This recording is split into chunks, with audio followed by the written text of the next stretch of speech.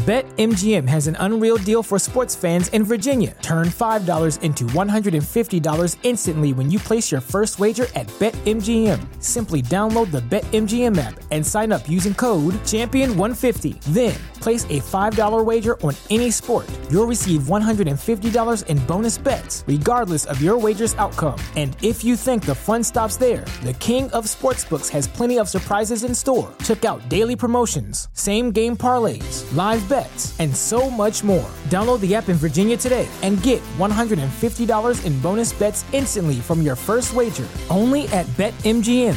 BetMGM and GameSense remind you to play responsibly. See BetMGM.com for terms. 21 plus only. Virginia only. New customer offer. Subject to eligibility requirements. Rewards are non-withdrawable bonus bets that expire in 7 days. Please gamble responsibly. Gambling problem? Call 1-800-GAMBLER. Promotional offer not available in Washington, D.C. Welcome to episode number 31 of the Marine Layer podcast with TJ Mathewson and Lyle Goldstein. On today's pod, we're joined by Rob Friedman. You know him as the pitching ninja, and if you would guess, we talked about pitchers, Mariners pitchers, pitchers around baseball. Excellent conversation with him that you'll want to stick around for. We have our 3 Mariners storylines. We're back with some more voicemails. Didn't do it last week, but we've accumulated some over the last couple of weeks, and we'll hear you guys out on the voicemail line. We'll go down on the farm and pick out a standout Mariners minor leaguer, another Russell Wilson umpire of the week, and we close out the show with Speak Your Mind. Just a reminder, we've partnered up with In the Clutch Clothing Company. In the Clutch Clothing is an official partner of the Marine Layer podcast. In the Clutch is the ultimate fan site for Seattle baseball merchandise, including the Celebration Trident, official MLBPA shirts for J-Rod, Jared Kelnick, Cal Raleigh, and Los Bomberos. TJ and I have talked about it a bunch. We've got our shirts. I've got mine. TJ's got his coming. They're awesome. We love wearing them. You guys are going to love them too. If you want to get some of your own, use the code MarineLayerPod at intheclutch.com for 10% off. And currently, every shirt on their website ships within the U.S. for free. And a reminder to all of you listening, wherever you might be listening to, if you're listening on Apple, if you're listening on Spotify, if you're one of the few people listening on Google Podcasts or Amazon, go head over to our YouTube, subscribe, leave us a comment, turn on the notification bell. No, you can find all of our content across all of those platforms, YouTube, all the podcast streaming platforms, vice versa. If you're watching on YouTube, go find us on Apple, go find us on Spotify. Click subscribe, click follow, leave us a 5-star review. Let us know what you think of the podcast. We can use all of that we can get. We encourage you to go do that. And if you're not already, go find us on social media. You can find us on Instagram. You can find us on Twitter. You can find us on TikTok at Marine Layer Pod. Let's get it rolling.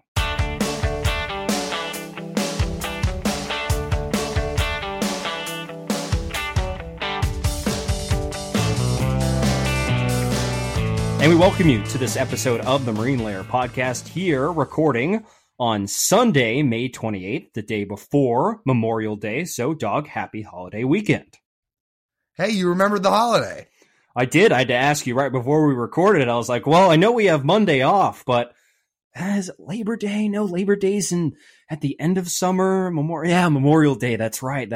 Yeah, okay. Gotta remember that. I remember Memorial Day. Okay, the solstice is soon, and also my dad's birthday is right around then too. You know, we got to get all of our beginning summer holidays lined up, so we're not forgetting anything. The only thing I know is that I can sleep in tomorrow instead of go to work.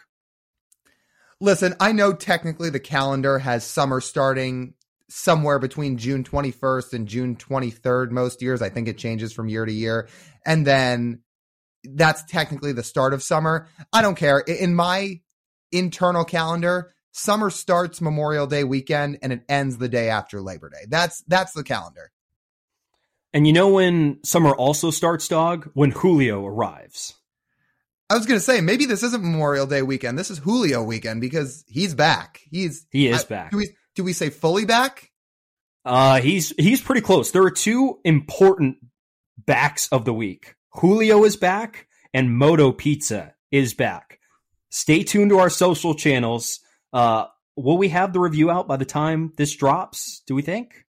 Not by the time this drops, but this week for sure. Okay. So stay tuned to our social channels. Moto Pizza, if you don't know, it just arrived at the ballpark.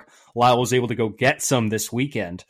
It's a little shockingly easier to get at the ballpark than it is at their brick and mortar location. I forget exactly where in the Seattle area, where they have a multi-month long wait list for pizza, which kind of makes you blow back a little bit and makes me think, well, that's probably where I have to go eat when I come back, whenever I come back for the summer. So, yeah, good job, Doug, to stock it out and get some pizza. I'm kind of jealous. I'd be curious to see the difference between what the ballpark has to offer and what the brick and mortar has to offer, because usually there's a bit of a difference, but I got to say it looked pretty good.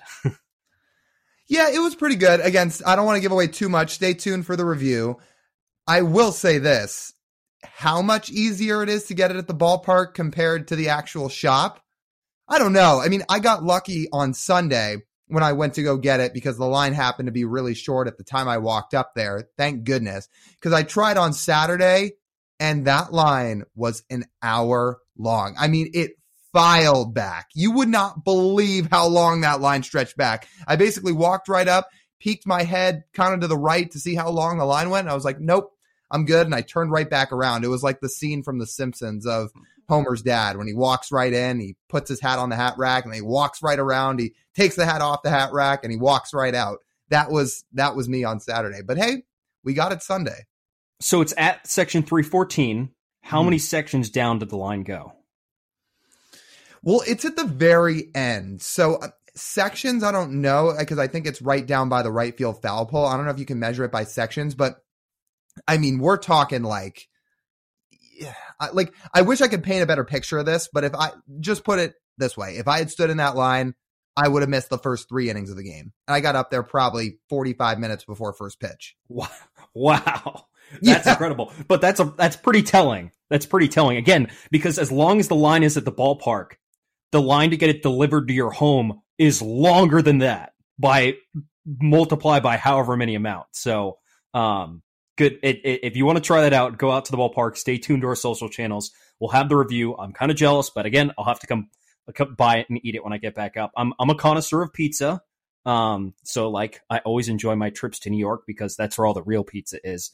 But Moto's a nice alternative that we can have here in the Pacific Northwest, which might not be known for its pizza 100%, but I'd say that's a pretty good start.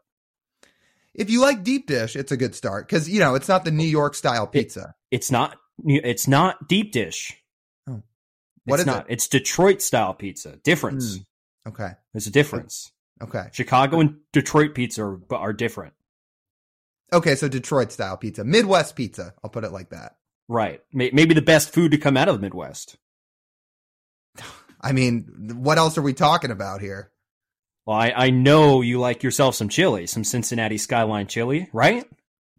Skyline Chili is the worst restaurant ever invented. And that probably just ended our chances of ever getting a sponsor from them, which I don't think we're getting a sponsor from them anyway. So I don't have a problem saying it. That place should be condemned. Remember when we took a trip there? It was such a memorable experience. I mean, I sat there and watched you eat about maybe a third of your meal. And even you went, yeah, this is not good. I think I still finished it because so Lyle and I took a little road trip from Seattle during college from Seattle to Massachusetts to the Cape League. And we drove through Ohio, of course, right on the way. And I'm like, well, dog, I don't know when I'm going to be in Ohio next. So we're going to Skyline Chili. He's like, oh, God, fuck. Okay. So we went about, I don't know, it was probably 30 minutes out of the way to go to the nearest Skyline Chili. And let's just say, probably could use that 30 minutes back because, I don't know. And that's what the Midwest is known for. The standard's not set too high. But in terms of, I guess, Midwest pizza, you're right. That the Moto Pizza makes up for whatever Skyline Chili is worth. Let me just fill in one quick thing. TJ and I didn't just decide on a whim to take a cross-country drive across legit the entire country.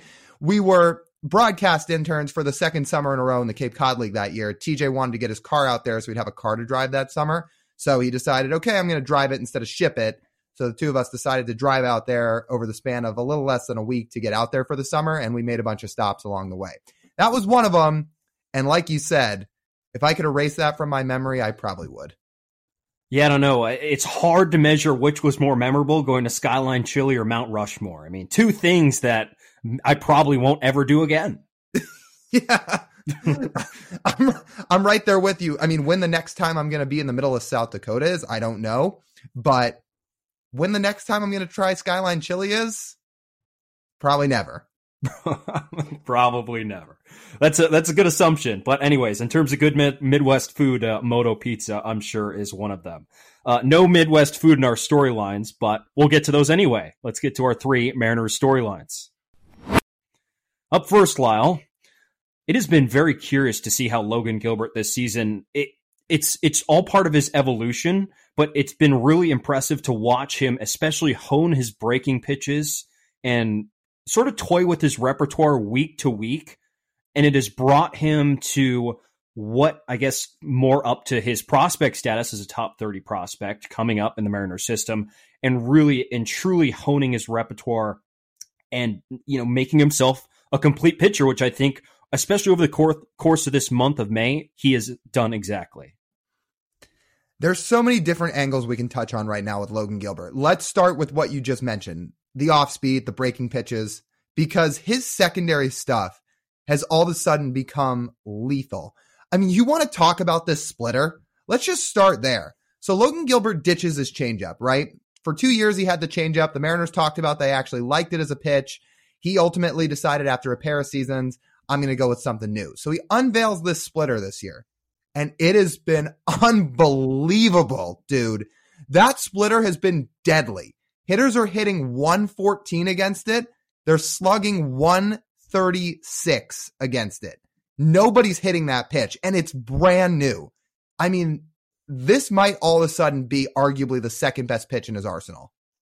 I believe he's going to start between the time we're recording this here on Sunday night and by the time this episode drops on Wednesday. So these numbers might update after his next start. However, right, all these numbers across the board for his splitter show what we harped on at the beginning of the season is that he needed a true out pitch. The problem with him getting hit hard is because he did not have a true pitch to get a swing and miss. The splitter is one of them. The slider, while it doesn't accrue as much swing and miss, has also been very, very impressive this year and actually has a better run value than his splitter does. And he's comfortable throwing those pitches a lot. We've seen him throw his slider, over 30% of the time this past month in a start. We've also seen him throw his splitter nearly 30% of the time in a start. And we've also seen him just sort of throw that out the window and say, I'm only going to throw my fastball because that's been my best pitch these last 2 years. And it's all worked across the board. We're showing that, a revamped slider and a new splitter to go alongside that fastball is Logan's formula for success. Here's how Logan sliders evolved over the years. In 2021, it had a run value of 9. In other words, it got lit up. 2022, it had a run value of 0. So it was fine. Wasn't great. Wasn't terrible. 2023, here it sits, -6 run value. I mean, look at the difference in just a couple of seasons, how much that pitch has evolved. Now, like you said, it's one of his best pitches. Again, and he's comfortable throwing it. And the thing I like about that, we're caught up in this sweeper revolution. His slider's not a sweeper. It's not a Matt Brash slider. It is a true, it's a gyro slider. So it'll spin like this, like a football, and just go straight down when it's spinning, which is, it's got that short, tight bite on it, and he can throw it harder. Yeah, I think he throws it about 89 miles an hour.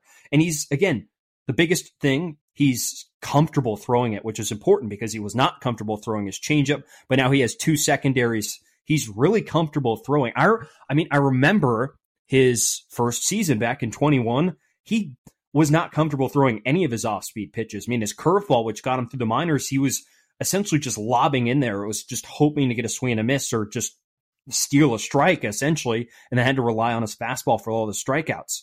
Now he doesn't have to do that. It's pretty incredible, isn't it? I mean, we can just go through a couple of his numbers here. So he's got a 3.60 ERA right now. He should be pitching much better than that, according to all of the ERA predictors, because his FIP is 2.79, his xERA is 2.89. So those 2 ERA predictors say he should be even better than he already is. So he's probably going to continue to build and improve on what he's already done so far.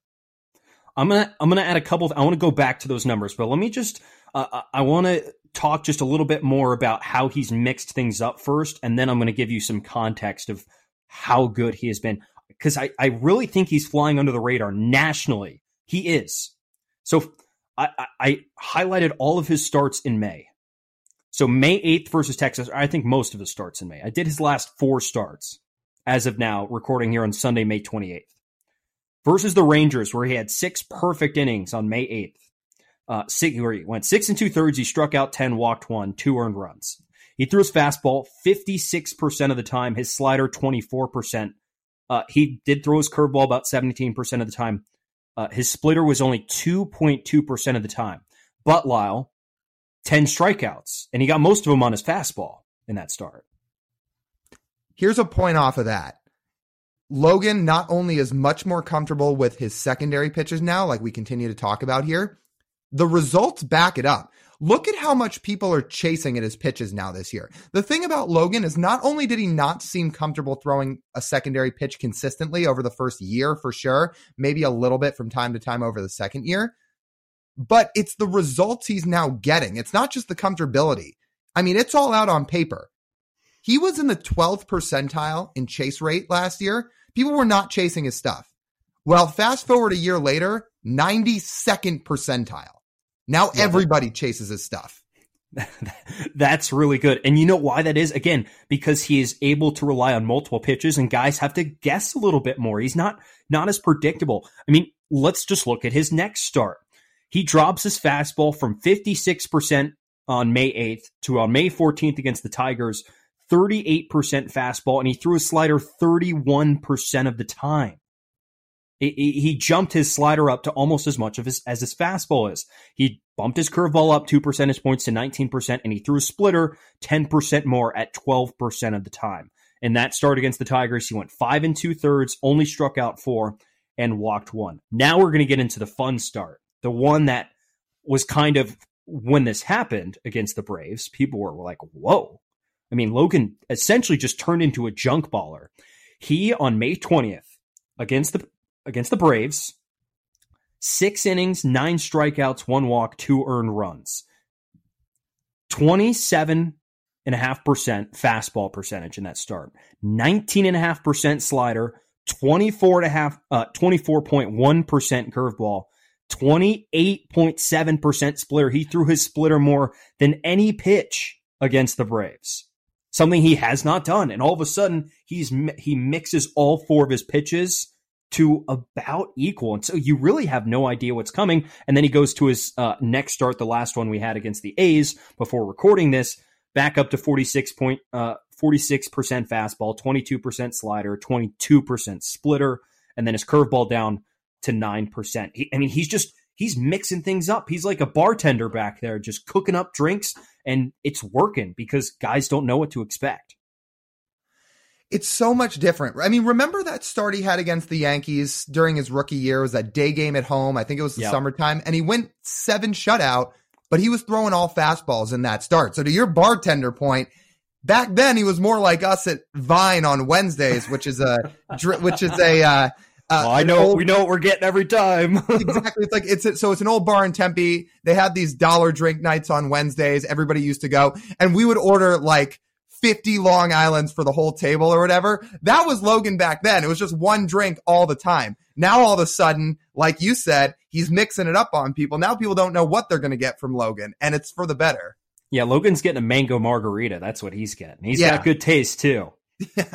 So let's get some context now into just what this has allowed him to do and how good he has been. So he is currently striking out 29.6% of batters he has faced, and he has walked 4.3%. Lyle Goldstein, how many pitchers in baseball have a higher strikeout percentage than that and a lower walk percentage? Why don't you enlighten me? None. Not a single one. It's pretty incredible, isn't it? Let me give you the 2 guys who are closest in that perspective. Again, so nobody has a higher strikeout rate and a lower walk rate. Two guys that are closest that I thought were most similar. Joe Ryan is number one, and Joe Ryan is probably top of the Twins, really revamped his repertoire this offseason, and he's, I think, top 5 in the Cy Young in the American League this season. I think we could pretty comfortably say he's been really good for Minnesota. He's at 28.9% strikeout rate, 4.1% walk rate. Another guy who's pretty close is Zach Gallen. He leads all pitchers in F-WAR. He's at 28.3% strikeout rate, 5.3% walk rate. That's pretty good company. You know what might be the craziest part about all of this? So we've just laid out all of these things that have made Logan so great this year, and it's all justifiable. But if you rank these Mariners arms in the rotation, Logan's what? 3rd? 4th, do you dare say, if Bryce Miller's ahead of him? Yeah, probably. But I texted you today as I'm doing this research. I'm like, Logan's 4 starts from being an all-star. I mean, he keeps this up for 4 starts. How do you keep him out of the all-star game? Because his ERA is going to be under 3. He's going to have probably over a 30% strikeout rate while ranking in the top 10 in walk rate in baseball, and all of his predictors across the board are great. And you look at his pitches, and it's like, what isn't an all-star about this? All 4 of those guys are going to have serious cases if this keeps up. Now, how many of them get in? Maybe it's 2. If they're lucky, 3 of them. All 4 have serious cases right now. And we haven't even mentioned Logan Gilbert is 2nd in all of baseball in WHIP. 2nd. Yeah, 2nd. I couldn't believe that. I'm like, no. Oh, he is 2nd. No, he's actually 2nd. You want another? I got another nugget here. Strikeout percentage minus walk percentage. It's a combination of how many guys do you strike out versus how many guys do you walk. I mean, the higher, the better. The larger this number is, the better, because if you're not walking guys and striking out a lot of guys, you're going to be pretty successful. So strikeout percentage minus walk percentage. He's at 25.3. He is behind Spencer Strider and Kevin Gausman. Pretty good. If you want this conversation bow tied up, is in a nutshell, Logan Gilbert is a totally new pitcher this year. He's been really good, and he is still being underrated throughout the game of baseball. But here in Seattle, people are loving it, as they should, because he has been awesome. Okay, second storyline here. Little bit of an interesting point of timing for this one, because we're sitting here recording on Sunday night. Eugenio Suarez just hit a moonshot of a walk-off home run to win it for the Mariners and take the series against the Pirates. On the season as a whole, though, is more what we're bringing up as a talking point here, because his power hasn't really been there. Now, is this cause for concern, or is there reason to believe this can turn around? Well, to start, I mean, I had my notes that he was not hitting for power against breaking balls, and then he got a cement mixer 85 down the dick today and hit it about a country mile. So, you know, when you make mistakes like that, Lyle, yes. Yeah. I mean, look, he did what he had to with that pitch, right? It hung right over the middle of the plate, and he absolutely destroyed it. We know he has power. And you know what? I think based off what we've talked about and what our notes say here in front of us from doing prep for this podcast and also just watching games throughout the year, I think he is bound for a much better second half.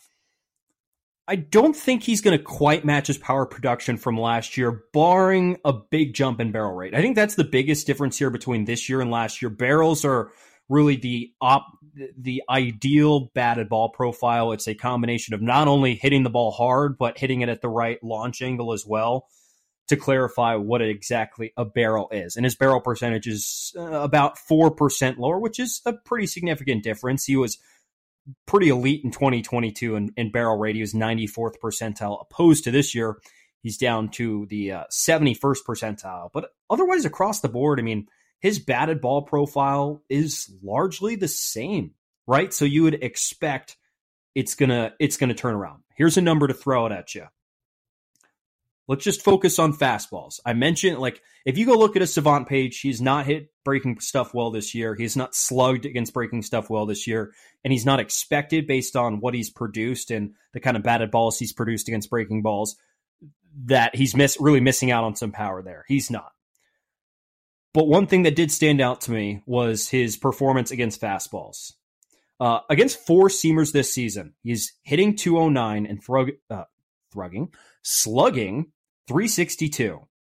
his expected stats against four-seamers this year, he's supposed to be hitting 292 based on his batted ball data. That's his expected batting average. And his expected slugging percentage is 720, which would be it would be the highest expected slugging he's had on any pitch in his career that he's seen this many times so far. That is an insane difference. We're talking nearly 400 points between his actual slugging percentage and his expected slugging. So that's what I'm talking about when we're sitting here and saying, I think he is bound for a much better second half. Okay, is he not going to hit 31 home runs again? Will his WRC plus end the year a little bit lower than it did last year? It might. There's no reason Eugenio Suarez can't be a really productive bat again down the stretch and still finish the year with a WRC plus. Let's call it in the 118 range, even if it's not up close to 130 the way it was last year. If he starts to kind of get back to the expected line of where he should be in the second half of the season, because all of his expected stats outside of the swing and miss, which we know is just a part of his game, say that is supposed to happen. I mean, he's in the 68th percentile in X slug, which again, last year he slugged a little bit better than that. He's still in the 71st percentile in barrel rate. Like, he's expected to be hitting much better, even if he's not going to hit as well as last year. These numbers still say he should progress in the second half. Progress. That's pretty much the difference between 2003 Barry Bonds and Adam Frazier. Like that, put for some reference. Oh, the expected slug and the actual slug? Yeah, as you notice, I was typing away there. I was actually, that like kind of popped into my head. I was like, I wonder how close that is. No, it's pretty close. It's essentially, he's expected to be slugging like 2003 Barry Bonds, but he's actually slugging like Adam Frazier. So, yeah, that's a pretty big gap. So maybe he can find some medium. Again, he can still be a really productive bat. We know he has power. He actually does draw walks. His whole thing with his strikeouts is not chasing bad pitches. It's just when he swings, he whiffs a lot. That's what it more is with Gino, and he's going to strike out. But there's no reason that power can't come back. And everything the numbers are telling us and his profile is telling us is that it will here in the coming weeks. Let's give some context on his performance on fly balls this year. Fly balls, your performance on fly balls is pretty indicative of your power, especially home run power, and it was pretty apparent last year. On fly balls last year, he hit 287, he slugged 943 with a 240 WRC plus. All these numbers come in 2022 with a hard hit rate of 42% and an 18.6% home run to fly ball ratio. This season, he is hitting 170 on fly balls with only a 532 slugging percentage, a 74 WRC plus with a 44% hard hit rate, and a 10% home run to fly ball rate. Again, home run to fly ball rate, I believe the league average is around what Gino did last year. I think it's around 18-ish%. So I think 1 out of every 5 fly balls you hit goes out of the park. And he's well below that number this year while still on fly balls, hitting them hard about 44% of the time. So you would imagine some of those are going to start going over the fence or banging off the wall. The key for Gino in the second half here is improve against breaking balls and then just simply continue what he's done against fastballs, and the numbers should start to improve. Again, because he's clearly not being challenged. Maybe challenge isn't the right word against fastballs. He's not being overmatched against fastballs. It's just the luck hasn't swung his way yet, and we think it should. Yeah, and it'll be something to keep track of. But at very least for Gino, he has turned from an average defender to quite literally the best defensive third baseman in baseball. He is 100th percentile on outs above average. That's really good. Maybe we have to talk about that here for just 30 seconds. I know this was supposed to be about his offense. This is ridiculous what's happened to his defense. I mean, last year he was a league average defender, which everybody was thrilled about. They're like, great. For how tough his defense was in Cincinnati, this is all we could ask for. He is the best defensive third baseman in baseball. Not Matt Chapman, not Nolan Arenado, two guys who are known to be defensive savants. No, it's Eugenio Suarez, a guy who Cincinnati tried to put at shortstop in his last year, which was just an absolute project of a disaster in itself. And now here we are, just about a couple of handfuls of months later, And he's the best defensive third baseman in baseball. That's a fact. We're feeling pretty confident now whenever the ball goes to that left side of the infield. With JP's defensive resurgence paired with Eugenio being the best defensive third baseman in baseball so far, yeah, you'll take that. So Perry Hill, buy you a drink. Do it. You did it again. Hat tip to him. Let's get to our final storyline of this week, Lyle.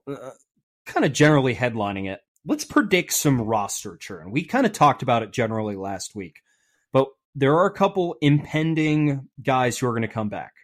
Dylan Moore is expected back. He might be back by the time this episode drops. I think actually it's more likely than not by the time this episode comes out on Wednesday, he will be back on the active roster. He's currently in Tacoma rehabbing right now. So let's do some predictions. We'll be able to actually, once we listen to this, figure out if we were right or not of what's actually going to happen with this roster. When two guys come back, Dylan Moore is one, Andres Munoz is the other. Munoz expected to return sometime on the next road trip from June 1st to June 11th. First up, Lyle, what do we think is going to happen when Dylan Moore eventually returns to the Mariners roster? I feel like this segment has a chance to be short because I feel like we may just be in full agreement on both of these moves. I feel like the move has to be Sam Haggerty, who's out of options, and just as a guy who's been a fan favorite, it might be tough for some fans to see because he played such a vital role last year between his ability to steal bases, how well he hit from the right side, he could move around a lot. But for somebody who's only put up a WRC plus of 44, he's barely playing these days, and he's a utility man, which is what Dylan Moore's role is, it feels like he's the odd man out here. I think he has two options left. Does he really? I'm going to look. I'm almost certain he has options. I thought he didn't. So, okay, I mean, in that case, he'd just go down to Tacoma. Which makes it an easier decision. Correct. I could have sworn he was... So that's what I put too. Hold on, I'm going to double check here for a second because they have this on Fangraphs of how many options he has. But I'm pretty sure he has two. Yeah, he has two options left. Oh, okay. So I think, so my prediction alongside yours, I think he's going to be the one that ends up to get option because everything that Jerry said, I know they put out everything, PR-ish and not going to demean anyone. I don't think they're quite going to cut ties with Colton Wong yet, unfortunately, even though, we're past the 50 game mark and usually, you have what you have at this point. You pretty much know what you have. And Colton Wong has not worked out, but with options available on Sam Haggerty, I think that's going to be the option. I think it's going to be Demo, Caballero, and Wong, split amongst the infield. Caballero and Dylan Moore can fill in on other spots in the infield, and Colton Wong can spend some more time at second base as well. And again, like you said, Sam just hasn't really played that much. The problem is, I put another tab here. What I think should happen is, you probably cut ties with Colton Wong at this point. I'm not a GM, but I don't see how keeping Wong over Haggerty does much, even if Sam's not really hitting at the plate.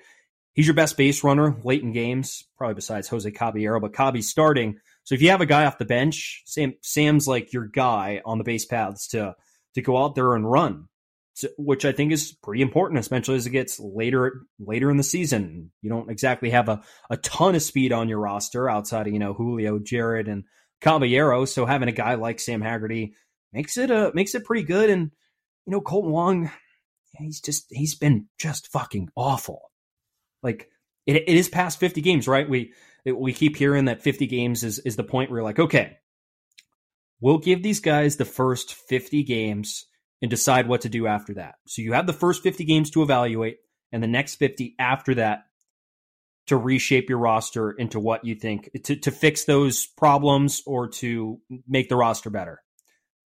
Well, there's not much about Colton Wong's game right now that looks like it's turning around. His at-bats aren't great. He's not hitting pitches in the zone.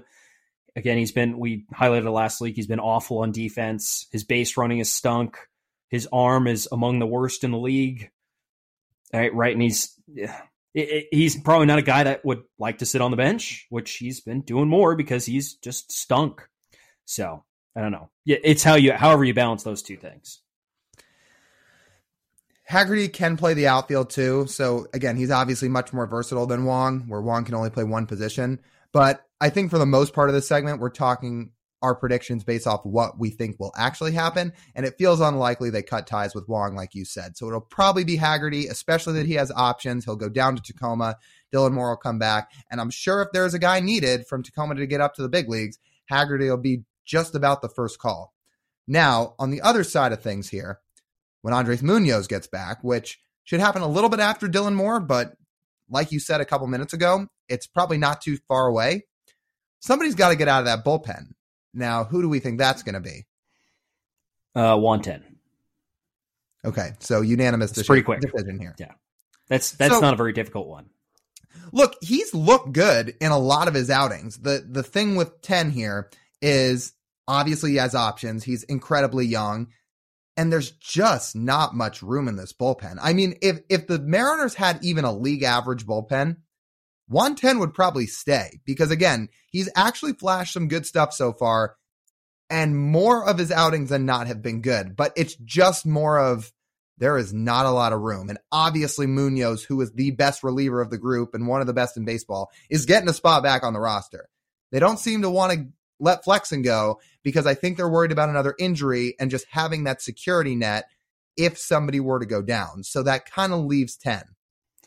My thought process about, so yeah, I thought 10's the easiest. First of all, like you just watch him, like he is like the least impressive of that group. That's nothing against him, but the rest of the group is pretty fucking good. So that makes it a little bit easier of a decision to send him down. He's got all the options anyways.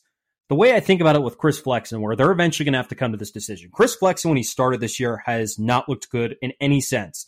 It has not even really been all that competitive when he started, outside of a start at the beginning of the year, I think.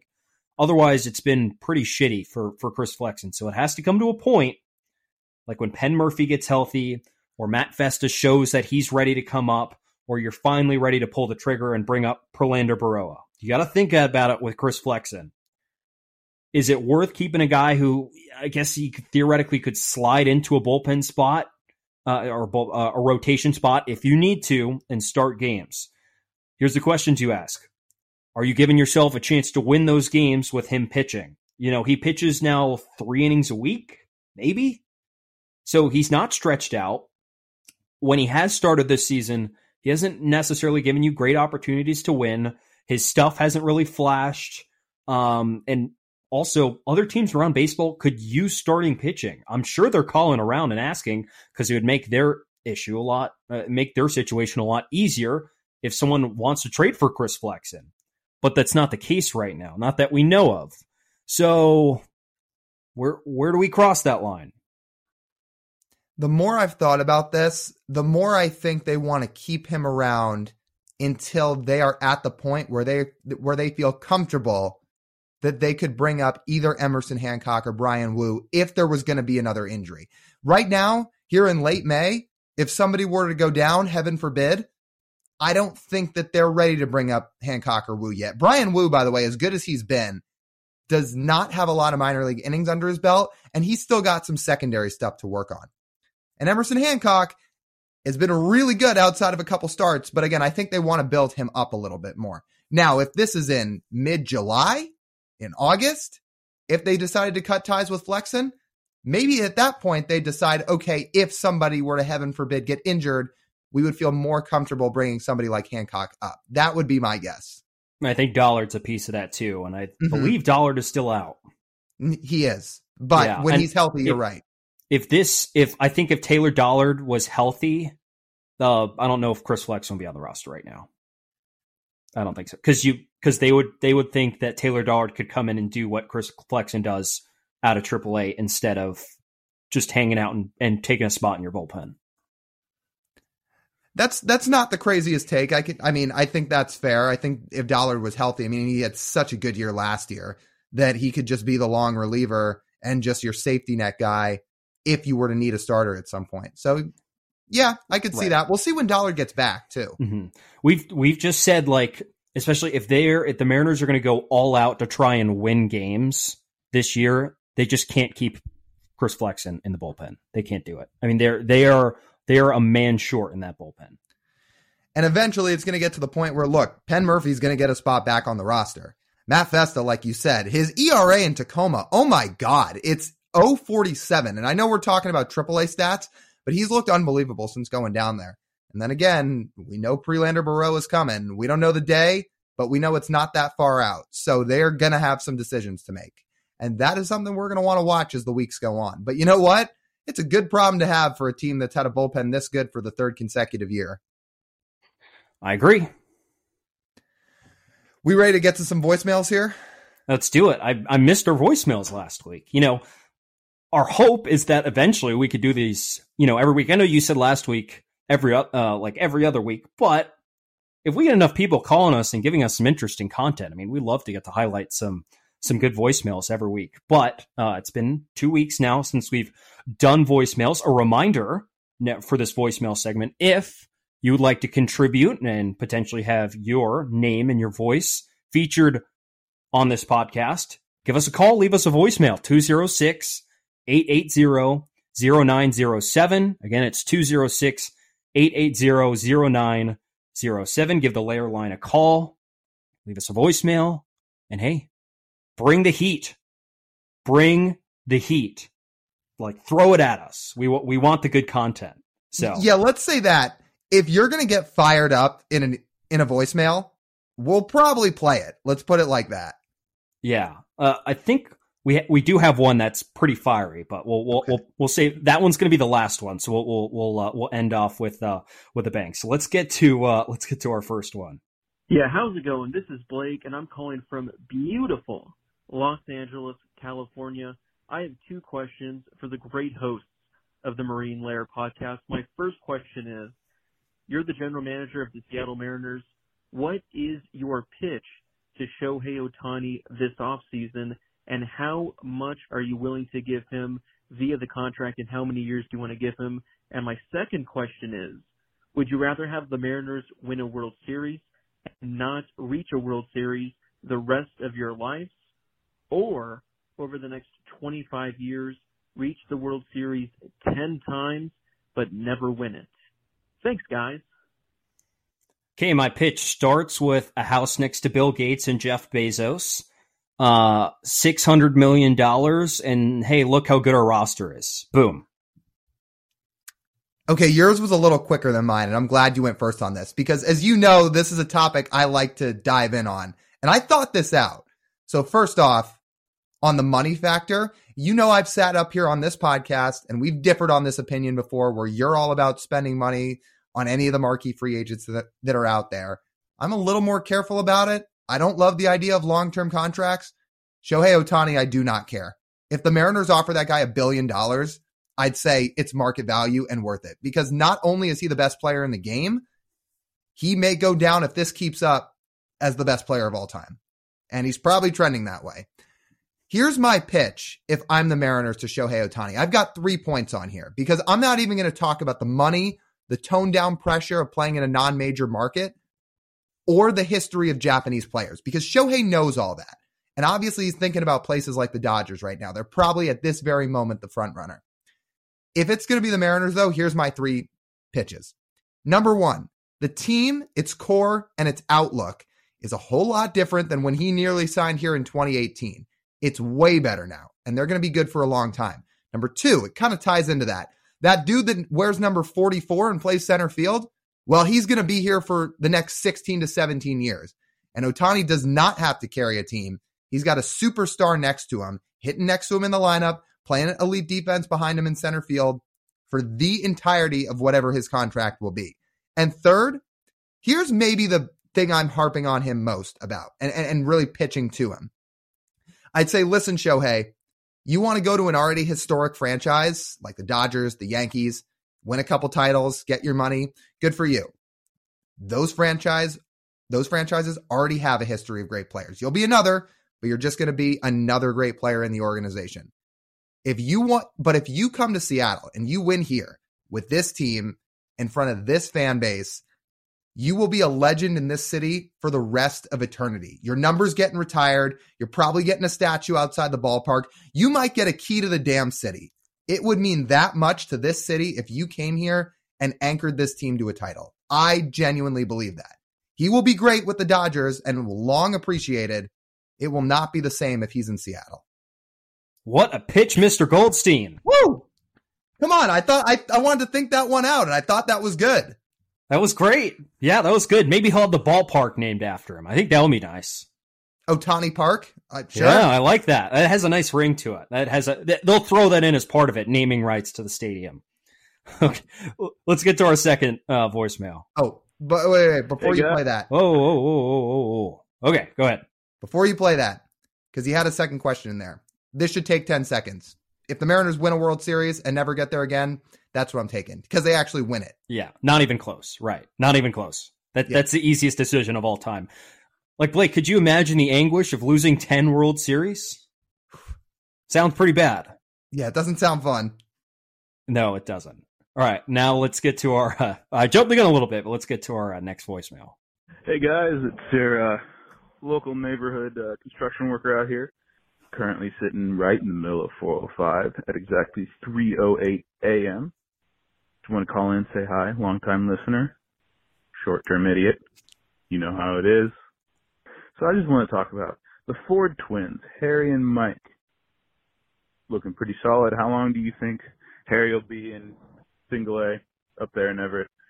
And do you think Mike has a future coming up into the Mariners organization as a DH hitter? Really seems like they could be using one right now. Thanks for being awesome. Talk to you guys later. To call at 3:08 a.m. I mean, I respect it. Because I don't think I would think to call a voicemail inbox at 3:08 in the morning, but you can call whenever you want. The voicemail inbox is always open. Harry Ford is going to be in single A high A until the All-Star break, where he's going to go up to double A. He hit another home run today, so he's going to, he's really fucking good. Mike Ford, I'd love to see him up at the big league level. We kind of know what he is as a big league hitter at this point. Would he improve the Mariners' current DH role? Perhaps, because Mariners DHs have still been pretty crummy this year, but I don't see him on this roster. I know he has an opt-out in his contract that he might exercise. So I've heard down the grapevine. I think you summarized that pretty well. So obviously he's kidding in this email. Obviously Harry Ford and Mike Ford are not twins or not brothers, but yeah, I kind of thought the same thing about Harry. Is whether it's 2 weeks or 2 months in double A, he will be in Arkansas at some point this year. At some point, he's going to be there. Mike Ford, look, he's been great in AAA, but like you said, he's got an opt-out in his contract coming. He may look for a place that gives him a better shot to the majors. Also, like we talked about on one of our recent shows, they might look to Jake Shiner before him. So yeah, I'm not sure what his path to the Mariners is. It would take like a catastrophic Ty France injury, you would think. To get his bat on the roster. But, if he finds a major league opportunity elsewhere, like go Mike Ford, go get that paycheck. All right, let's get to our next voicemail. Hey, this is Max. I'm calling in from Kelowna, British Columbia, about 6 hours northeast of Seattle. And I just want to take the opportunity to complain about how the Blue Jays have monopolized the Canadian baseball television market. You can't watch Mariners games from anywhere in Canada on TV, even Vancouver, which is 3 hours from Seattle. And it drives me absolutely insane. The other thing, too, is even when I try to watch the Mariners on MLB TV, I get Blue Jays ads. They are constantly shoving it down my throat, constantly trying to appeal to the sort of, oh, we're the only Canadian team nationalism, even though their owners, Rogers, charge the highest rates in the world for telecommunications. So, yeah, I'm very angry. So I see that not only are the Blue Jays annoying when they play in Seattle once a year, they're also annoying for people who are not fans of the Blue Jays in Canada. That was going to be my first talking point here is you want to fight the system?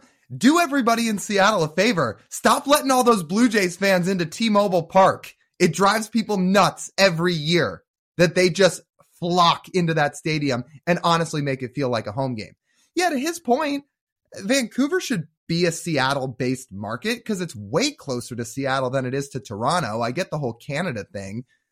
I wish I could provide some help on this subject, like in the sense of being able to do something about it. But all I can really do is sympathize with you because, yeah, Vancouver should be a Mariners market. It's like the city of Seattle forced to be a Detroit Tigers fan. Like, that's the equivalent. Mm-hmm. in terms of where the cities are. That's pretty much what it is. So yeah, it's crazy, but that's what happens internationally. But hey, our first international caller, hopefully we don't get charged international rates on that. So I guess we'll find out. Otherwise, Max will send you the bill. No, I'm kidding. Okay. Thanks for the call, Max. Let's get to our final voicemail. It's a little long. Lyle, PJ, just a little bit. This is the humble younger Goldstein calling in just after listening to last episode. Wanted to provide some thoughts on the requirement for stadium roofs at all MLB stadiums. And Lyle so emphatically put it that all stadiums should have roofs, and TJ, you seem to be in support of that. The owners should just pay for it, and where's the money coming from? But I have to ask you guys this: if the owners should just pay for it, why don't they already pay for the stadiums now? They don't.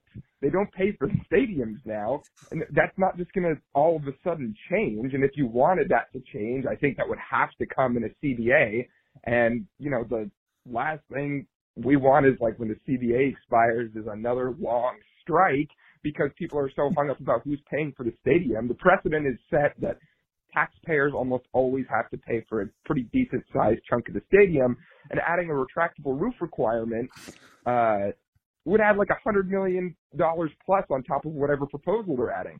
Another point that Lyle, I think, has heard, the only stadium, I think, or there's two stadiums, I think, that have roofs specifically for rainouts, and it's Seattle and Toronto. I think all the other roofs are because of the heat. Texas, Chase Field for the Diamondbacks.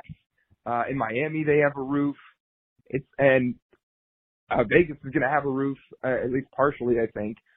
And that's all because of the heat. There's only two stadiums that have it for rain, because there's only 5 rainouts a year. It doesn't make any fiscal sense. You can just reschedule the games. Yeah, it's annoying for fans, but it's like 5 games a year that get rained out, if that. So I don't think that's worth maybe the $100 million additional taxpayer investment that maybe could be going to more meaningful purposes. So that's the 2 cents, and just wanted to make my and John's argument heard. Lau, would you like to respond to that? I believe that was from Brother Goldstein. Brother Spencer Goldstein. I've never heard that person's voice in my entire life. No, I'm kidding. I'm sitting here laughing because I have this argument multiple times a year with them every time there's a rain out. And it's basically like a line drawn in the sand. There's no in between. It's the line that you and I are on about I'm so tired of stadiums not having roofs. And then where Spencer is and my one other friend that say, why do you care so much? Why do you make such a big deal out about it? By the way, it's never logically going to happen. I don't care if it's never logically going to happen. Like, sure, whoever that random caller was that I totally don't know was standing there and making a lot of valid points. Well, I'm not here to talk about valid points. I'm here to talk about being frustrated that games are getting canceled in the only sport that gets canceled for rain, for weather. Here's a question, Lyle. If they had played basketball games on outdoor basketball courts, it rained, they would cancel the game, right? That's what I'm saying. So okay, then figure me this. So the NBA decided then to play every game on time all the whole season. What did they do to make sure that happened? They built a roof? What? No way. Spencer's probably going to send another voicemail next week now responding to this. Good. I hope he does. Some good points made there. Again, and also, states don't have to pay for stadiums. There are some privately financed stadiums out there. Climate Pledge Arena, I believe, is privately funded in Seattle, right? That was privately funded. I think so. Yeah, I think that was privately funded. So, it's not like it doesn't have to be that way. If someone really wants it, they can absolutely pay for it. It's not 100%. And I don't think that's something that is in the CBA. That's something that's between the states and the teams. Here's the other thing about this. I understand that the historic ballparks are probably not going to have roofs. What would it look like with a roof on Wrigley Field?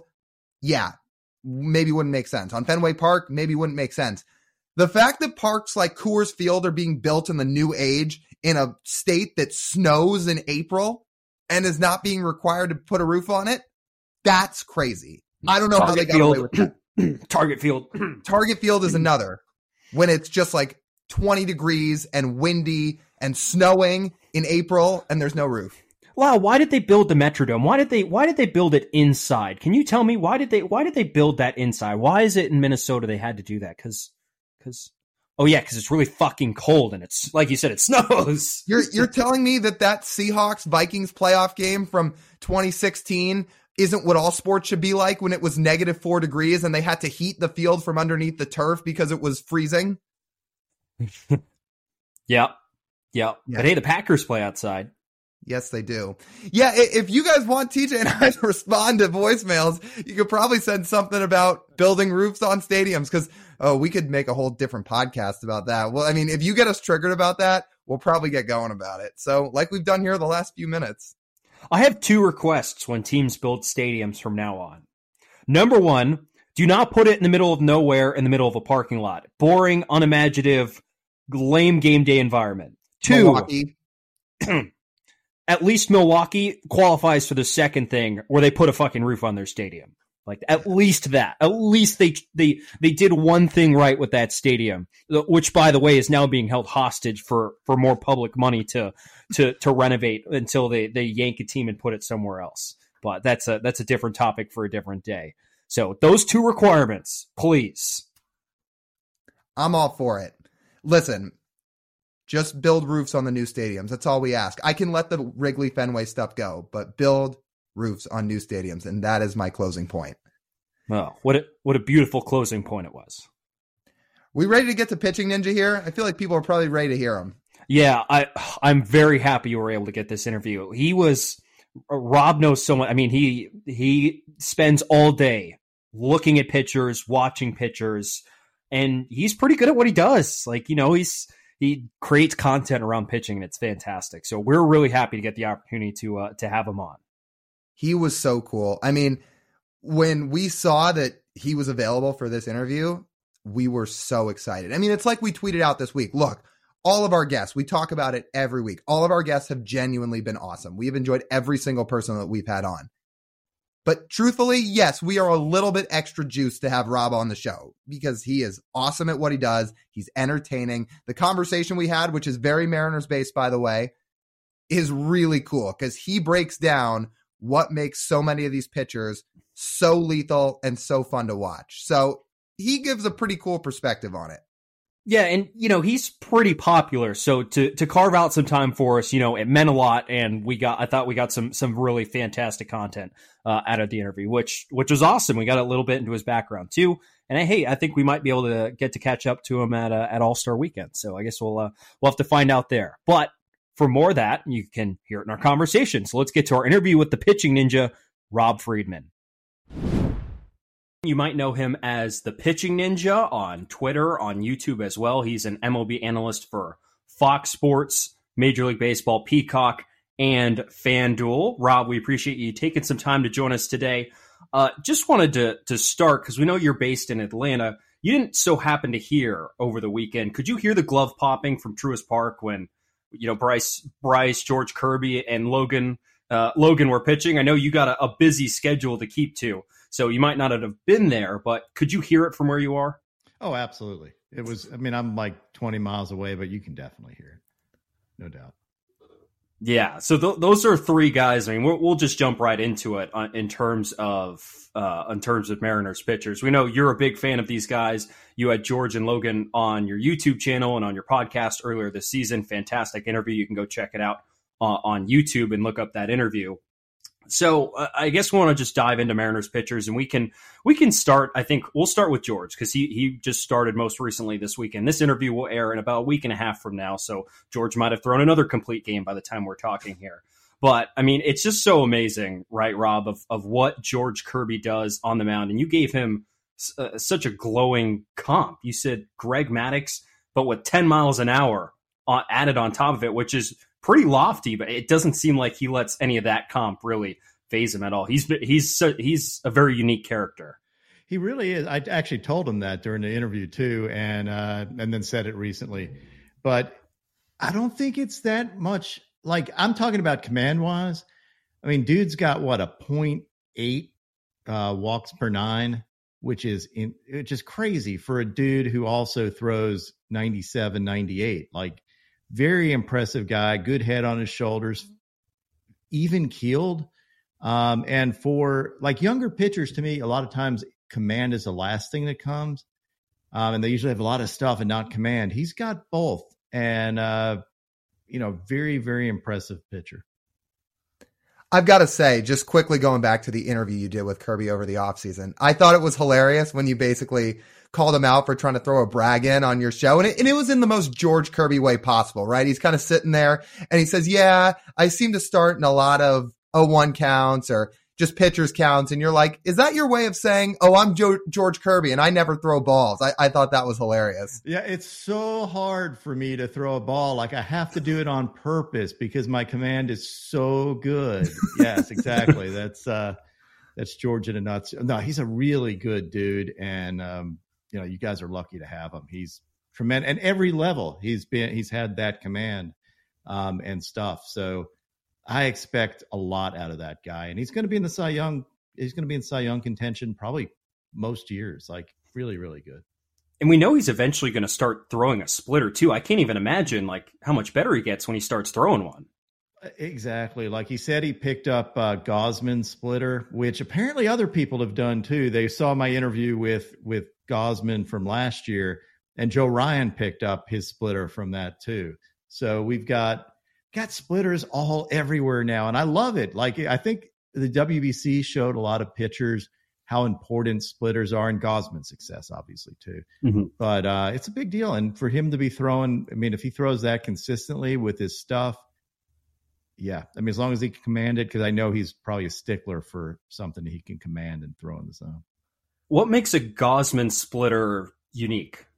Oh, you got to see my interview with Gosman. Dude, it is the longest pitch description I've ever had in an interview, and it's amazing. Like, the amount of stuff he can do with his splitter, how he went through to get the grip.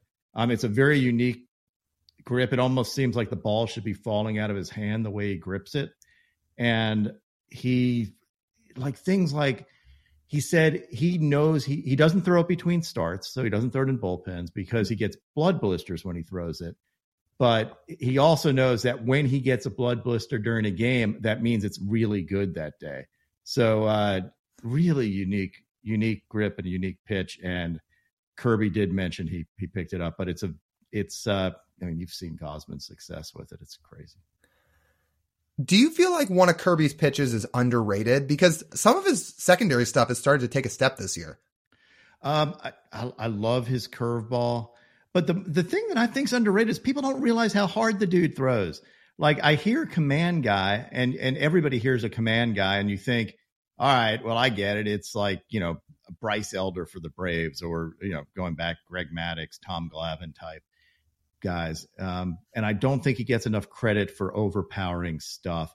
His two-seamer too, like his improvement, he just picked that up in the middle of the year last year and told me he never threw a front hip two-seamer before the second half of last year. And now it's like his favorite pitch to throw because he gets guys jumping out of the way of it and stuff. Rob, I want to go back to splitters here for a second because I think it's going to relate to the next guy we're going to want to touch on as well. So I think the stat is out there that only 2% of pitches thrown in the U.S. are splitters. And this came around a lot during the WBC because, as you mentioned, Team Japan really sort of brought that to the forefront. I think they jumped it up even farther. And I think you and Chris Langen, who we've had on this podcast before, mentioned, just curious of why is it so, why is it not being thrown as much in the U.S.? There's this perception that it leads to more injuries as well. Is that true? Is there basis behind that? There's not, but that is the reason why I think it's not thrown as much in the U.S. is for years, there are some pitchers that had gotten hurt that threw splitters, but there are pitchers that got hurt that throw everything. There's no scientific basis for it. It was just anecdotal stuff. So people be like, oh yeah, so-and-so threw a splitter. It's really because you split your fingers. It adds stress on your forearm. None of that has turned out to be true. There is no science that shows a splitter is more dangerous, but it did lead to people not developing splitters. And in the difference is in Japan, the splitter is an art form. Like there are multiple types of splitters. It's not just I throw a splitter. It's I throw a gyro splitter, or I throw a ghost fork, or I throw something unique. And here it's just like, oh yeah, I throw a splitter and I want it to drop and have the same spin. We haven't even, it's like a national pitch in Japan now, and it's not in the US. So there's a big room for pitchers to add it. And I love seeing it. Like, I think that it absolutely should be in everybody's bag of tricks to the extent it works with the rest of your stuff. Okay, I'm going to assume the way TJ's trying to segue is now over to Logan Gilbert here, because he's a guy that learned a splitter this offseason. And there were reports that he kind of picked up the same type of splitter that Kodai Senga was using, and it seems like it's worked for him pretty well so far. I mean, is that a pitch that you really like? Oh, absolutely. And I think it's made a big difference in the way Gilbert attacks folks. I've always liked his style. Like, to me, those guys are opposites, and I mentioned that to them when I interviewed him. I'm like, tell me if I'm wrong, because I see Gilbert as a fiery Max Scherzer type guy where, he's got that little K dismissal when he strikes somebody out. He almost like waves them off the field. I'm like, get away, I'm done with you. Whereas Kirby's more straight faced and has a lower heartbeat. So yeah, I think it works really well with what he throws. He's aggressive with it. He's had good success with it. And he's just a really good pitcher. Like, his command doesn't suck either. It's not like he is all over the place. Mariners pitching staff is going to be good for a long time. It is. What is it about what the Mariners pitching philosophy is that you think it makes them also good? So to me, it's less about stamping people. Like, some organizations have people that they're like, well, you're going to be this guy and we do it this way. To me, they take everybody's strengths and use that to their advantage instead of being locked into one way of doing things. So that's their key, is being flexible and bringing out what's best in the pitcher to help them succeed, versus saying this is organizationally the way we're going to do things. Could that also be tied into letting a guy be a little bit more emotional on the mound, like a Logan Gilbert, which he says, that's just Walter coming out for the most part? Have you heard of, I guess, organizations, I guess, or just teams that want guys to tone it down on the mound? They think it affects them a little bit too much. Yeah, I think there definitely are organizations that are more stoic in their pitching. And it's definitely not like, you want the pitcher to be himself on the mound. If you're not yourself, you're not going to be at your best. So I like their philosophy and stuff. I haven't talked to any of the coaches there to see if that really is the way it's going. It just seems to me, as an outsider looking in, it kind of is. So, I mean, that's my perception. I'd like it. I think that it's showing its results on the field too.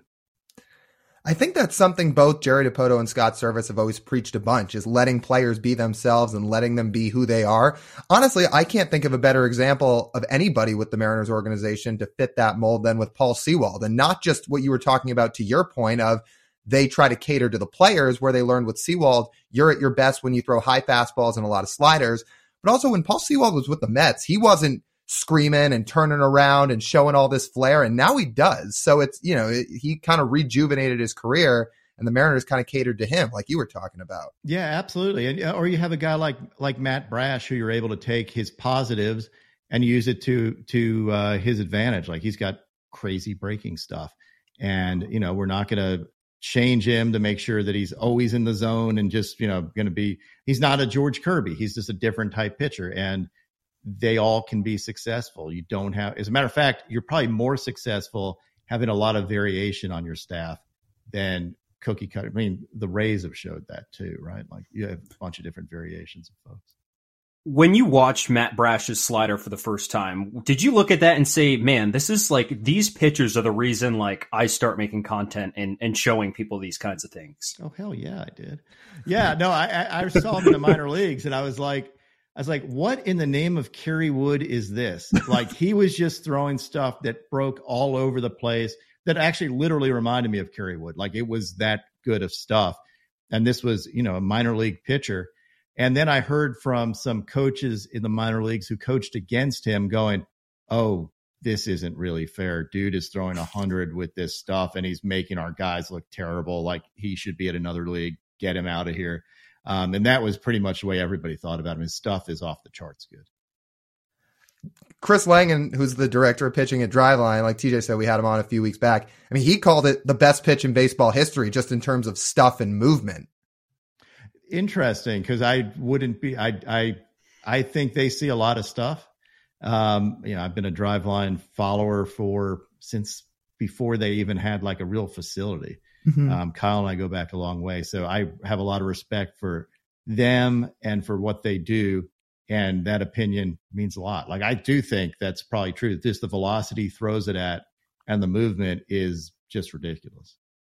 You like to talk about tunneling a lot. You like to talk about arm angles a lot. So I think of that in the way for Matt Brash, whose fastball has been hittable. It's been shown to be hittable this year as well. And he doesn't control it quite as much. What does a cutter do for his repertoire? He was working on it over the offseason. He worked on it at Driveline. Haven't really seen it. We haven't seen it at all this season. It is not yet to be registered as a pitch this year. But what would a cutter like that do for his repertoire going forward? So part of the issue with having, like, everybody loves seeing pitches that move a lot, right? Like, it's one of my favorite things too. You see Shohei Ohtani throwing ridiculous sweepers that break 20 inches. And you're like, everybody can understand why that's filthy. The problem with that sometimes is lack of command of it.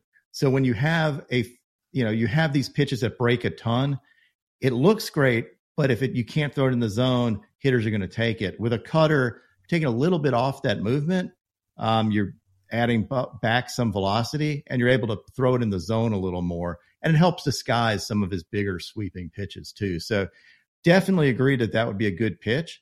The question is, can you command it? Like, if you can't command your fastball, can you command a cutter?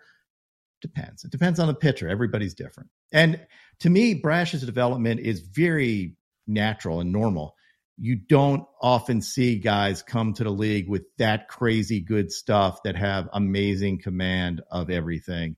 It comes later. Like, he'll understand you know your body better, your move. Like, it's just one of those things that develops over time. So everybody needs to be patient, because I've seen too many times where people trade away somebody. They're like, this guy sucks. He's never going to be able to trade him. And the fans are like, yeah, we traded this guy. And then they're like, why didn't he do this when he was with us? He's killing us now. He's on another team and he's doing great.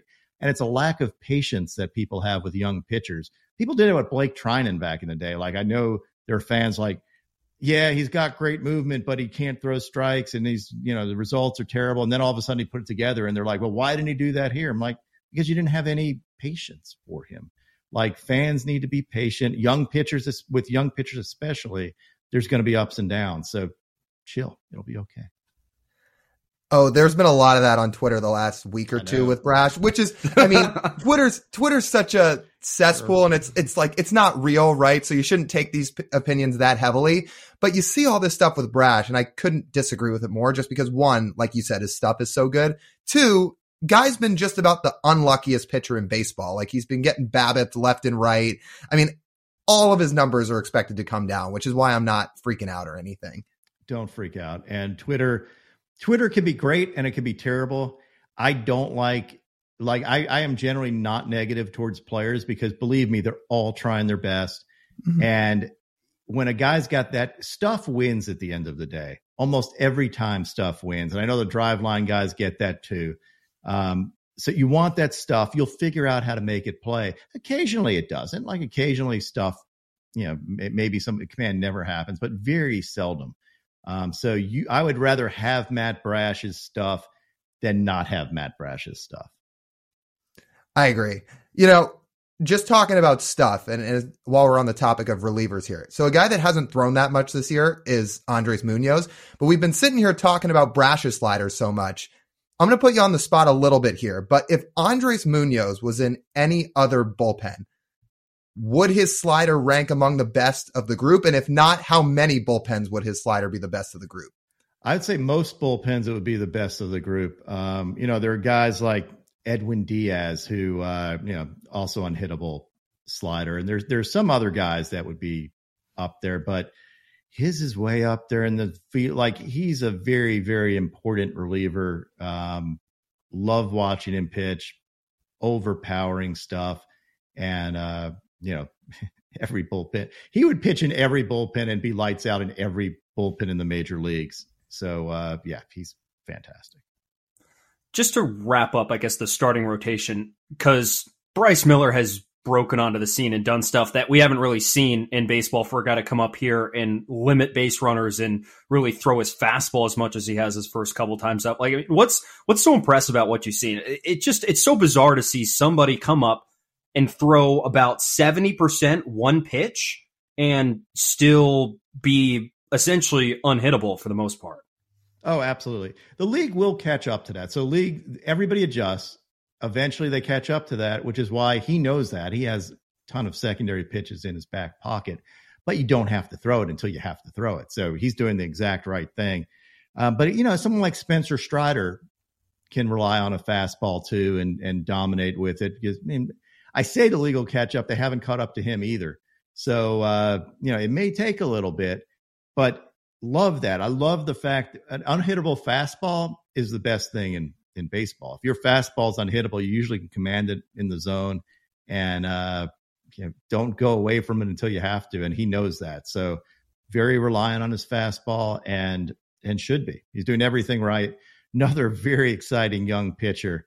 And he's one of those guys that I have to watch. Like one of the guys burst on the scene initially, and it's basically must-watch baseball for me every time he's out there. We haven't even touched on Castillo, who is also similarly ridiculous and a young pitcher too himself.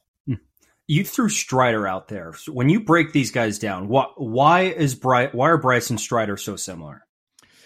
Basically, fastball keeps us playing really well.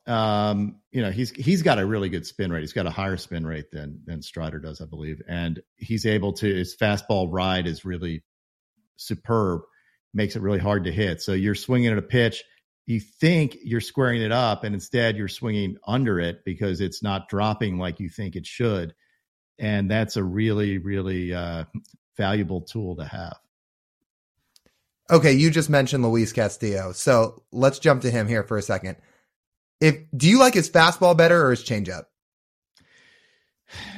His changeup was at one point the best changeup of probably any starter in baseball for a period of time. It's come back down a little bit, and to me, it's the way he uses all his pitches. Like I thought he uses his slider really well recently too. He's a competitive dude. Pitches with a lot of flair.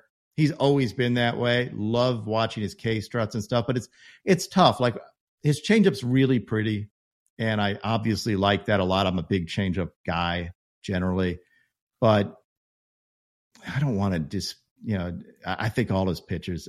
I'm just a big fan of Castillo.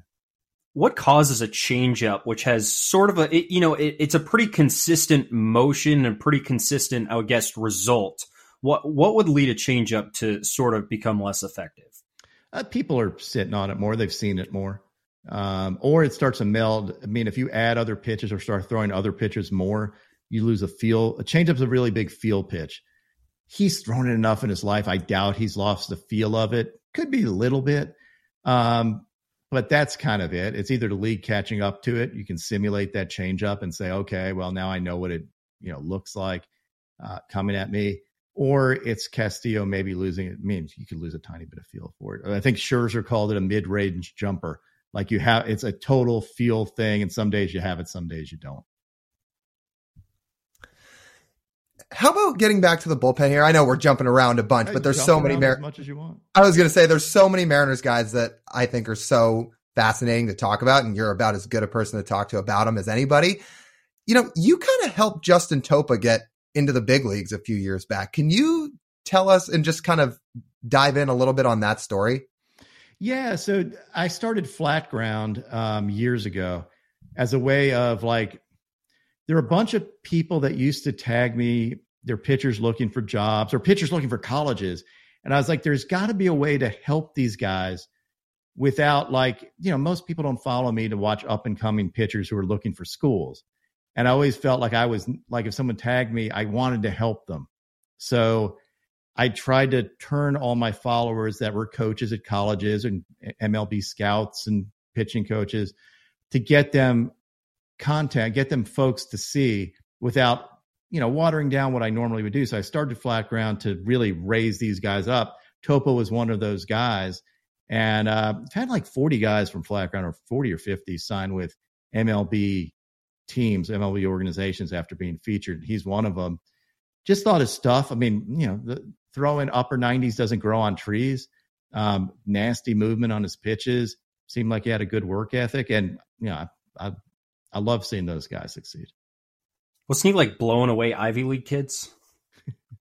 Yeah. I mean, I think when I saw him, it was mostly, he was like in a facility throwing or something like that. I believe. Yeah.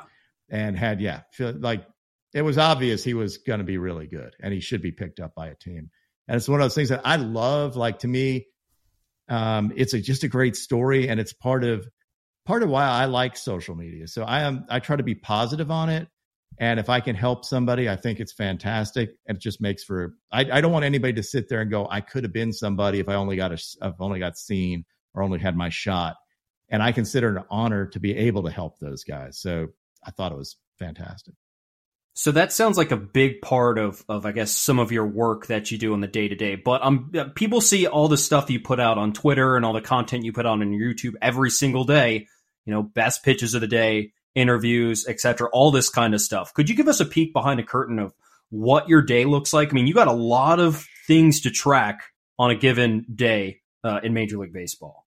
Yeah, it's a lot. My wife always says, like, you work like 14, 16-hour days. And I'm like, yeah, I do. In the off season, I don't. So that's good.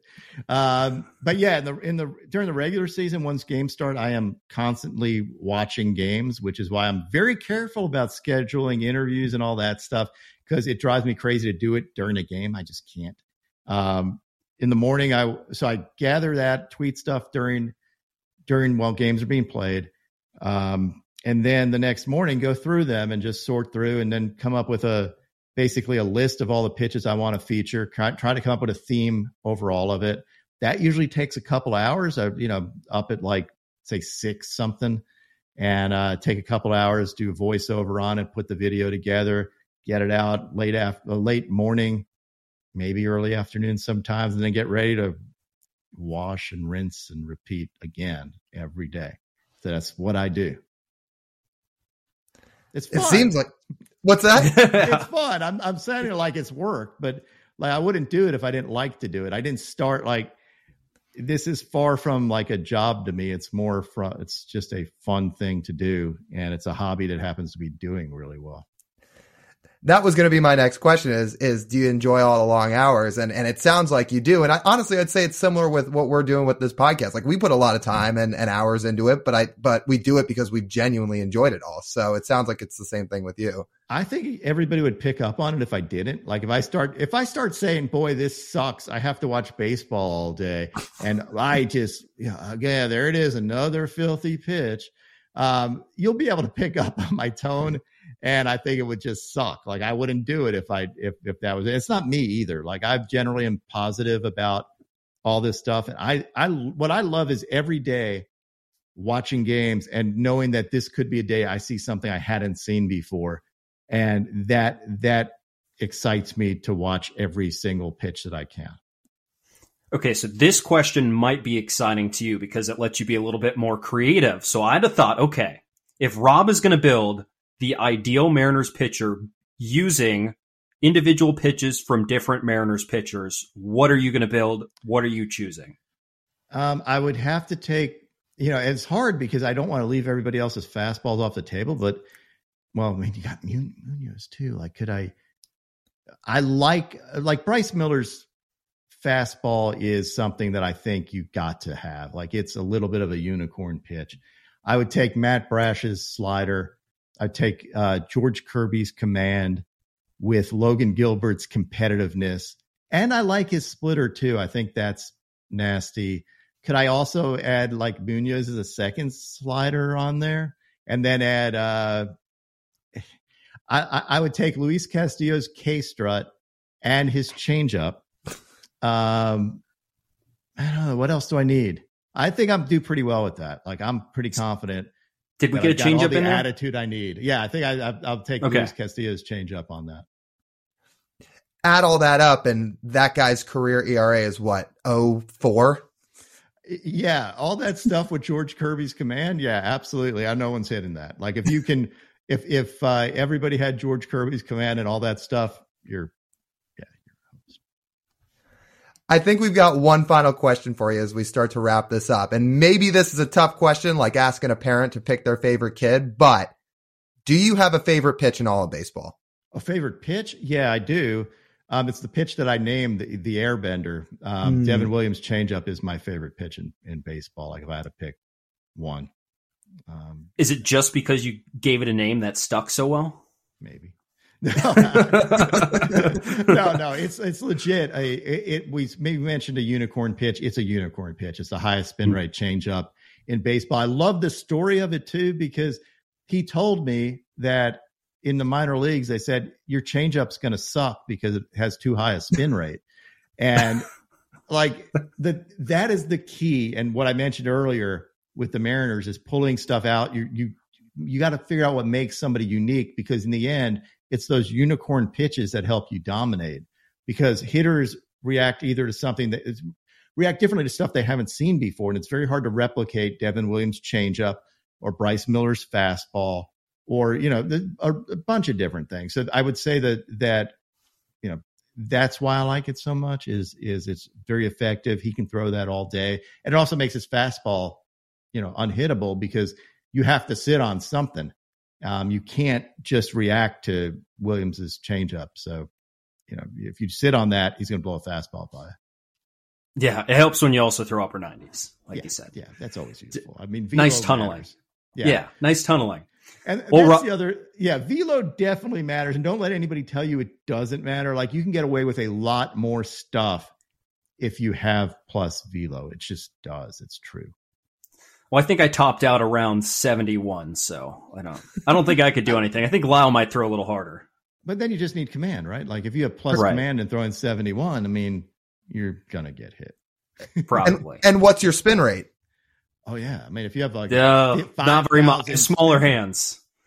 5,000 RPM spin rate at 70. People wouldn't be able to hit it. The ball would fly in the air, I think. No, it wouldn't. I don't think my elbow would be intact either, but that's a later, I think that's a later problem. You'd probably be using a lot of sticky stuff like super glue or something to add your spin. Yeah, I don't think they check those at like Little League. I don't think they don't have enough the manpower to check my hands, so I just kind of brush it off and I think we'd be okay. They don't do so well at the major league level either, so. No. Rob, this was fantastic. I mean, you were one of the brightest people in the content creation world, and especially talking pitching as well. We really appreciate you taking some time to join us here. We learned a lot as always, and I mean, I don't think there's anyone better to break down pitching than you. And you do great content every day. I mean, I'm always watching whatever things you're promoting. So we appreciate it. Thanks so much for taking some time to join us. Well, thanks for having me on, guys. Awesome interview with Rob Friedman, the pitching ninja. I hope you guys enjoyed it, and I hope you learned something, because I can sit here and tell you that we certainly did. All right, TJ, let's take a look here down on the farm. Who have you been keeping your eyes on over the last week? When was the last time we heard this name? Zach DeLoach. I mean, the former future of the outfield. It has not quite gone as swimmingly, the 2020 second round pick. While he's been down in the Mariners system, he's, struggled at times at, all the levels of the minor leagues, but he made it up to AAA this year. And he has been on quite a hot streak recently. He's, as of recording this, on a 14-game hitting streak in Tacoma, slashing 344, 425, 469. Along that streak, WRC plus of 123. Walking 11% of the time. Again, when he was drafted, I think the Mariners had the idea that eventually he would be a big league caliber outfielder, which he still could be. He's probably never going to start in his big league career, at least not with the Mariners. It doesn't seem like that way. Doesn't seem like his bat quite has that kind of upside in it, which is pretty much why they drafted him. He was, he got off to a super hot start in the COVID shorted 2020 season with Texas A&M. We saw him on the Cape where he made some tweaks and he really hit well with the wood bat, and the Mariners were looking at that in his short sample in 2020. They're like, all right, this guy's potentially be like a legit bat. It has not been that way, but at very least this year he's made it to AAA, and he's had his fair share of hot streaks overall for the season.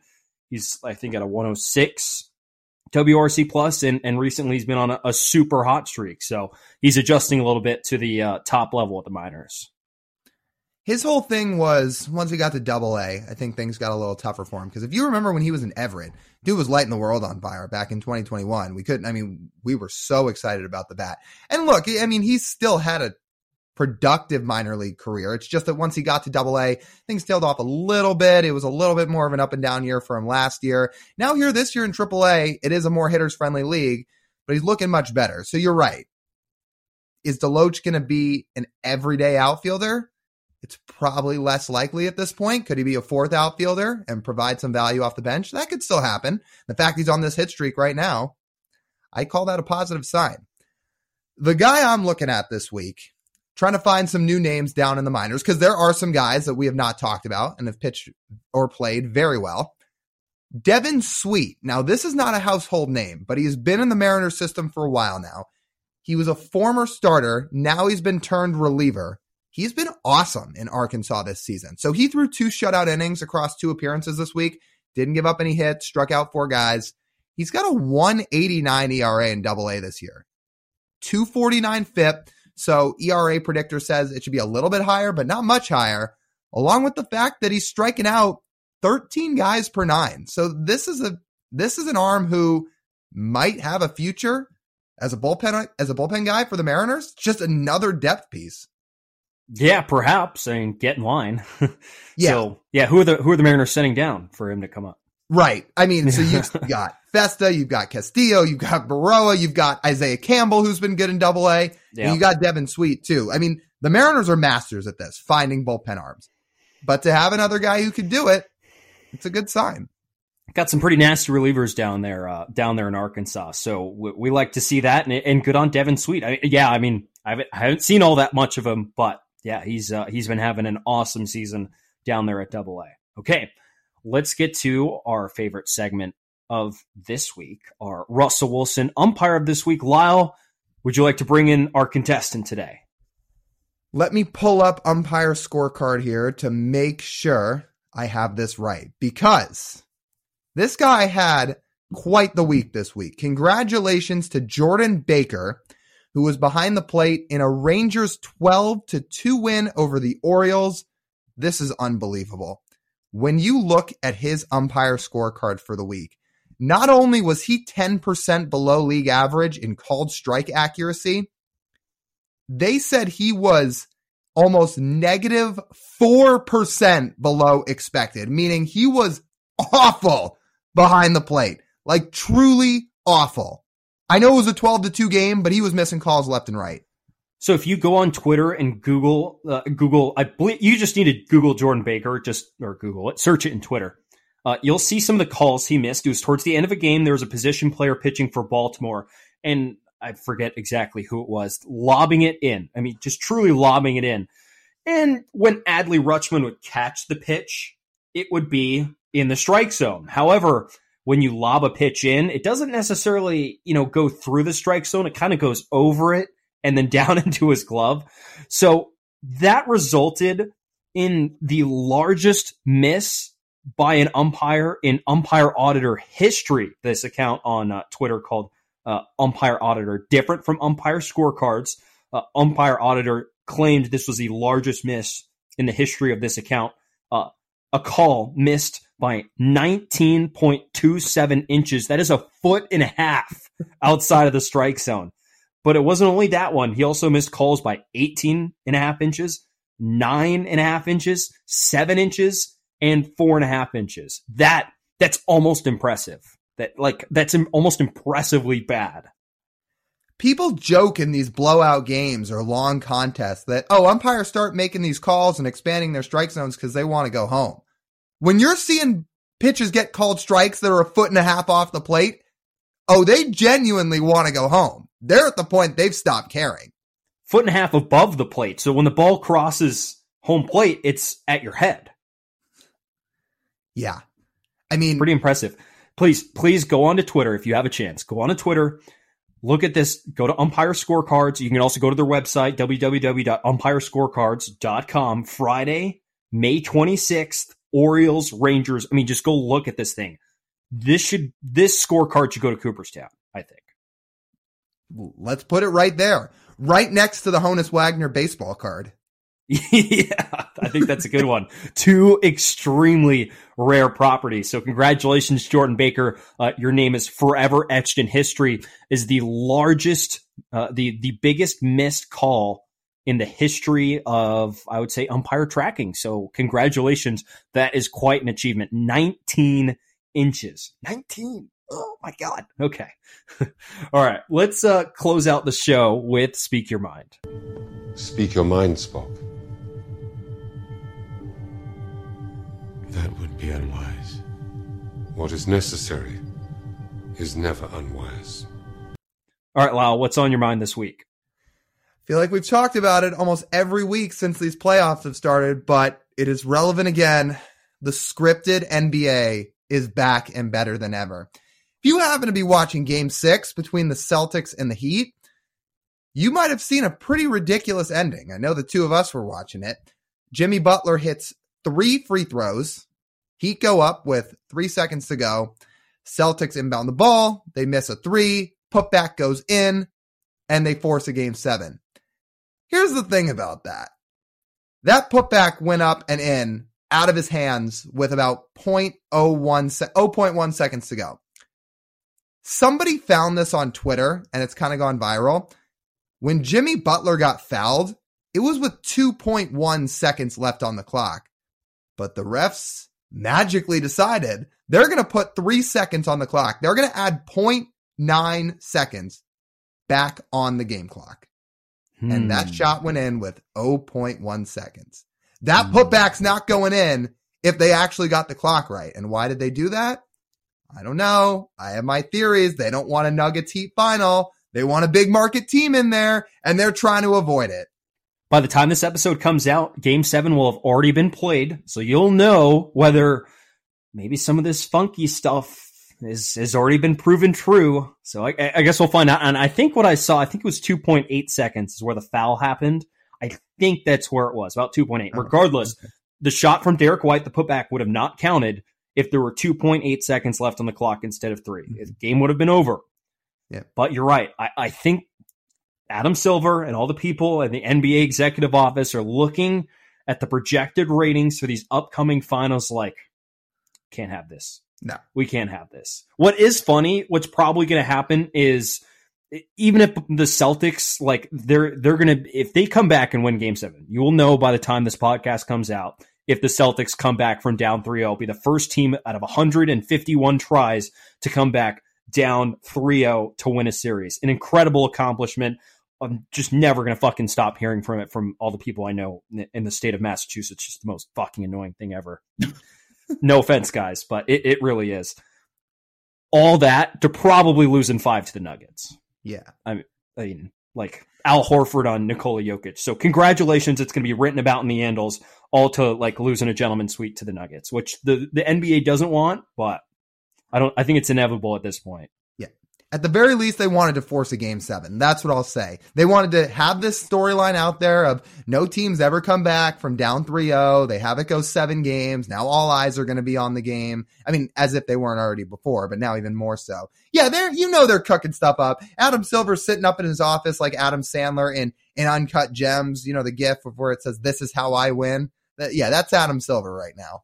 I mean, this is just a week after the NBA cooked up another generational European big to San Antonio. I mean, just straight out of their owner's manual of how to run the NBA. Okay, generational big man, a team with great relationships with foreign-born players, especially one that's French and is a borderline Hall of Famer. Yeah, okay, Victor Wembanyama, you're a San Antonio Spur, and then just a week later. It's like it just keeps writing itself. Yes. And then they do these things like they send Zion to New Orleans to sort of throw off the scent. Like, see, we didn't put him in New York. We're not going to put him in New York. This isn't rigged at all. And then it's like we're seeing the paper trail. They keep us on their toes, or they keep us on our toes. They keep us on our toes. They really do. My Speak Your Mind this week, I was going to comment about college baseball, but I think it's kind of a null at this point. So I'm gonna pivot, and I'm gonna mention something else. Have you seen this Luton Town FC story? No. So this team that just, I think, over this weekend got promoted to the Premier League for the first time. They're in this tiny town north of London. They were in England's 5th tier of English soccer 9 years ago, and they are now in the Premier League. They're going to more 10 times the revenue over the next 3 years. They're going to collect more than $200 million in revenue. After getting about $20 million in the 2nd tier, they're going to get $200 million guaranteed over the next 3 years in the Premier League. It's incredible. Their stadium is 120 years old. It's situated right in the middle of their town, surrounded by homes. The entrance to the stadium, you have to walk underneath people's houses to get in. It's insane. If you haven't seen it, I mean, go look it up on Twitter. Their entrance, you're walking underneath someone's living room into this stadium that's literally crammed into houses. Like, you think Wrigley is crammed into a neighborhood? Like, this stadium is actually crammed right into the middle of a neighborhood. And it's just an incredible story. This is the equivalent of a low A baseball team over the course of 9 years winning enough to get promoted into Major League Baseball, essentially. Sounds like their AFC Richmond moment, which you don't get that reference because I know you're not a Ted Lasso watcher, but that's kind of what it sounds like here. Now, in Ted Lasso, they don't have to enter the stadium by walking underneath any houses. But all right, now I'm going to look this up because I have not heard this story. It's a pretty cool story, and especially as someone who's not watched Ted Lasso and someone who has a very, I guess, not great idea of how English soccer or European soccer promotion works. But I remember like I think Leicester or something along those lines. I probably botched that pronunciation. You know me, good pronouncer over here. Won the Premier League title at like plus 30,000 a few years ago, and they actually got relegated, I believe, during this weekend as well, which is quite the turnaround. But they won the Premier League a couple of years ago. It's just kind of insane that if you think about it, like in leagues, relegation would never be approved now because which team ownership would dare like lose out on hundreds of millions of dollars of revenue for the sake of a good system? Because like otherwise the A's would get relegated down to AAA, to be quite honest. But in theory, like in soccer, it's a great product because that means all the teams actually have to try like year after year. There's none of this rebuilding bull crap. You actually have to, try. And when you try and you invest enough money into it, like this team has, you get promoted. And it's a fantastic story. It seems like a bucket list stadium I'd like to see again. I'm a big fan of like urban stadiums, and this is, about as urban as you could possibly get for a stadium. So if you haven't seen it, go look up Luton Town FC, Luton Town FC. Pretty cool story. Does sound like a cool story. It'd be, you know what? Relegation in American sports would certainly be something. It's never going to happen, but it would be something. I'll leave it at that. Okay, I think that's going to just about wrap up this edition of the Marine Layer podcast. You guys know the drill by now. If you want to follow our podcast and listen in full form, you can do so on Apple, Spotify, Google, Amazon, and you can watch the full video version on YouTube. Be sure to check us out on YouTube. Hit the subscribe button, leave us a 5-star review on the audio forums, help us beat the algorithm on all those platforms. And on social media, you can find us on Instagram, Twitter, TikTok, and YouTube Shorts at Marine Layer Pod. We've got more player content coming this week. We've got some more fun player interviews. So if that's enough of an incentive to check those out, hopefully you'll go and do so. So for TJ Mathewson, this is Lyle Goldstein. As always, we thank you guys for tuning in, and we'll talk to you next week.